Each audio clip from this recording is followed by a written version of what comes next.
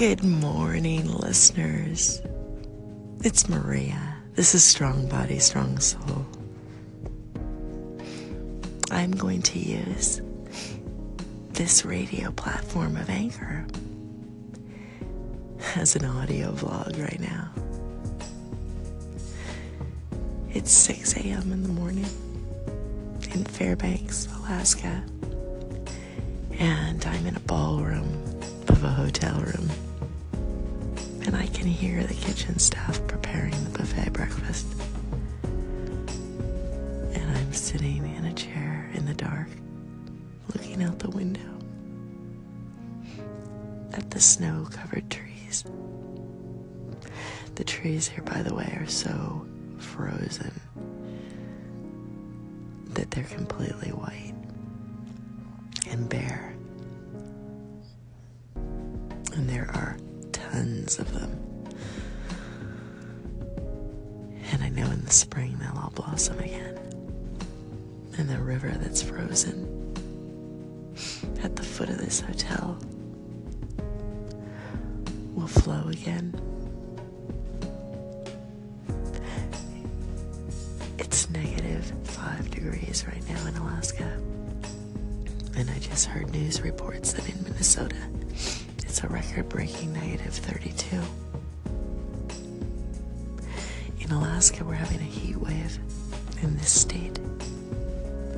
And in other parts of the country, it's record-breaking freezing.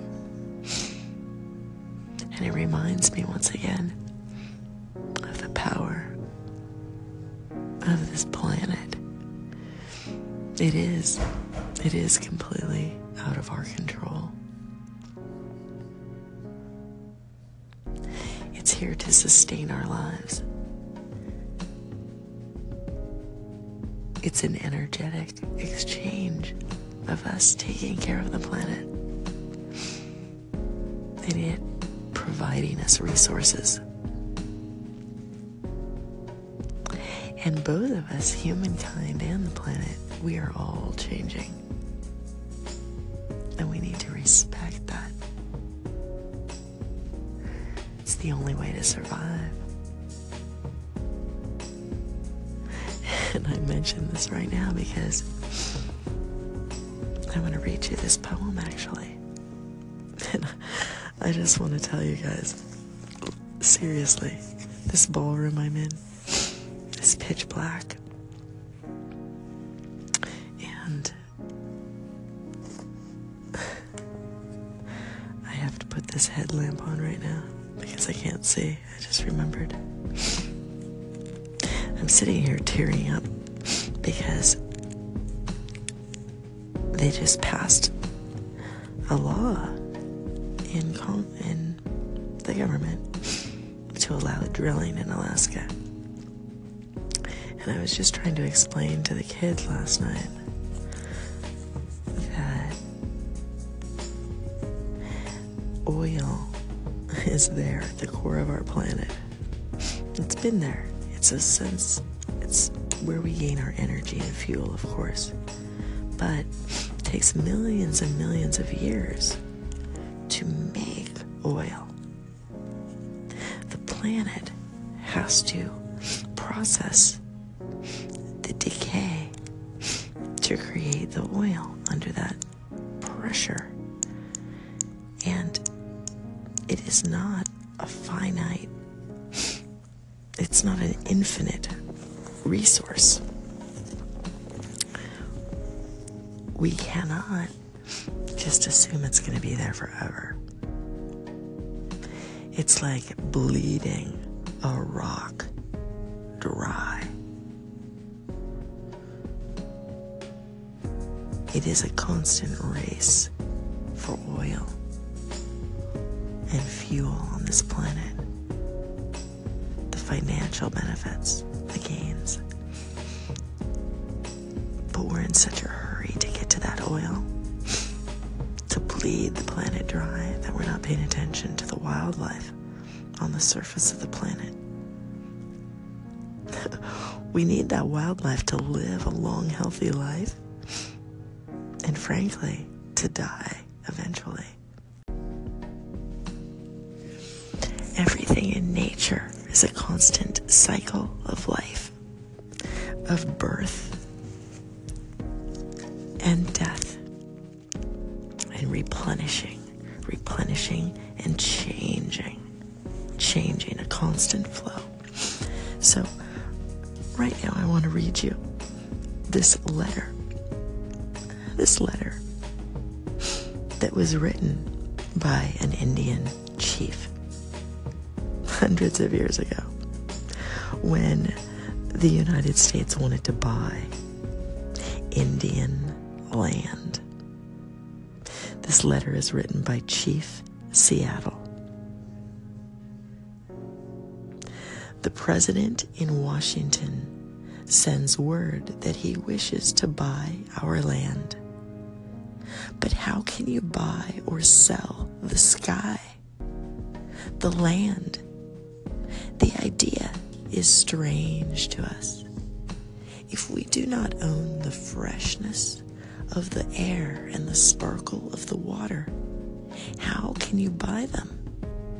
Every part of this earth is sacred to my people.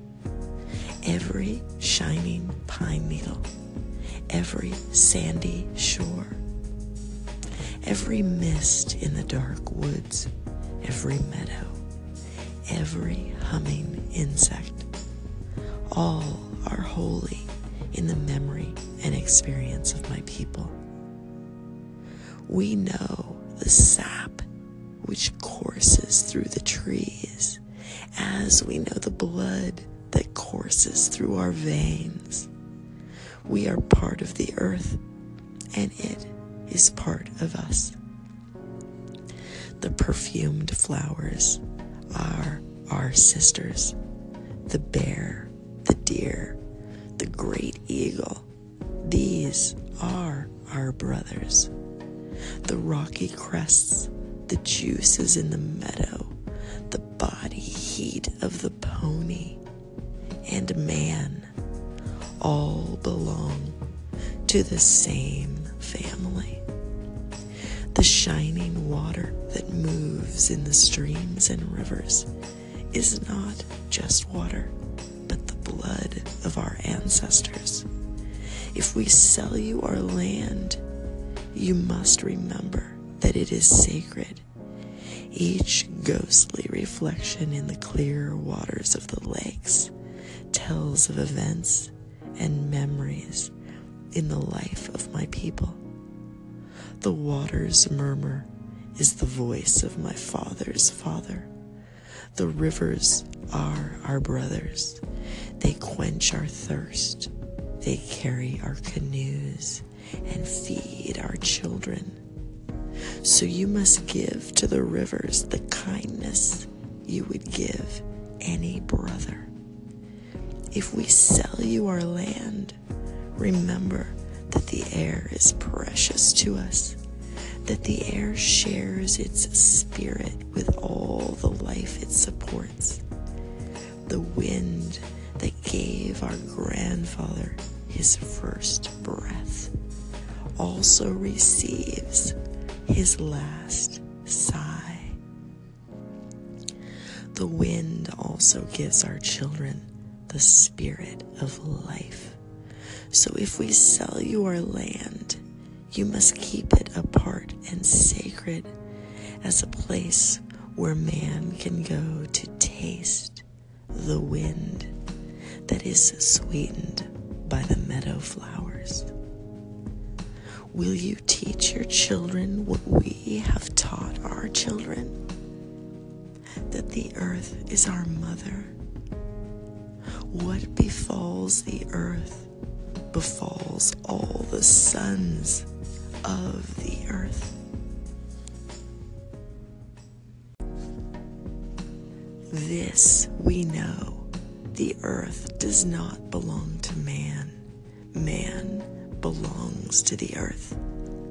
All things are connected like the blood that unites us all. Man did not weave the web of life. He is merely a strand in it. Whatever he does to the web, he does to himself. One thing we know, our God is also your God. The earth is precious to him, and to harm the earth is to heap contempt on its creator. Your destiny is a mystery to us. What will happen when the buffalo are all slaughtered, the wild horses tamed? What will happen when the secret corners of the forest are heavy with the scent of many men, and the view of the ripe hills is blotted by talking wires? Where will the thicket be? Gone. Where will the eagle be? Gone. And what is it to say goodbye to the swift pony and the hunt? The end of living and the beginning of survival. When the last red man has vanished with his wilderness, and his memory is only the shadow of a cloud moving across the prairie, will these shores and forests still be here? Will there be any of the spirit of my people left? We love this earth as a newborn loves its mother's heartbeat. So if we sell you our land, love it as we have loved it. Care for it as we have cared for it. Hold in your mind the memory of the land as it is when you receive it. Preserve the land for all children and love it as God loves us all. As we are part of the land, you too are part of the land. This earth is precious to us. It is also precious to you. One thing we know, there is only one God. No man, be he red man or white man, can be apart. We are brothers after all.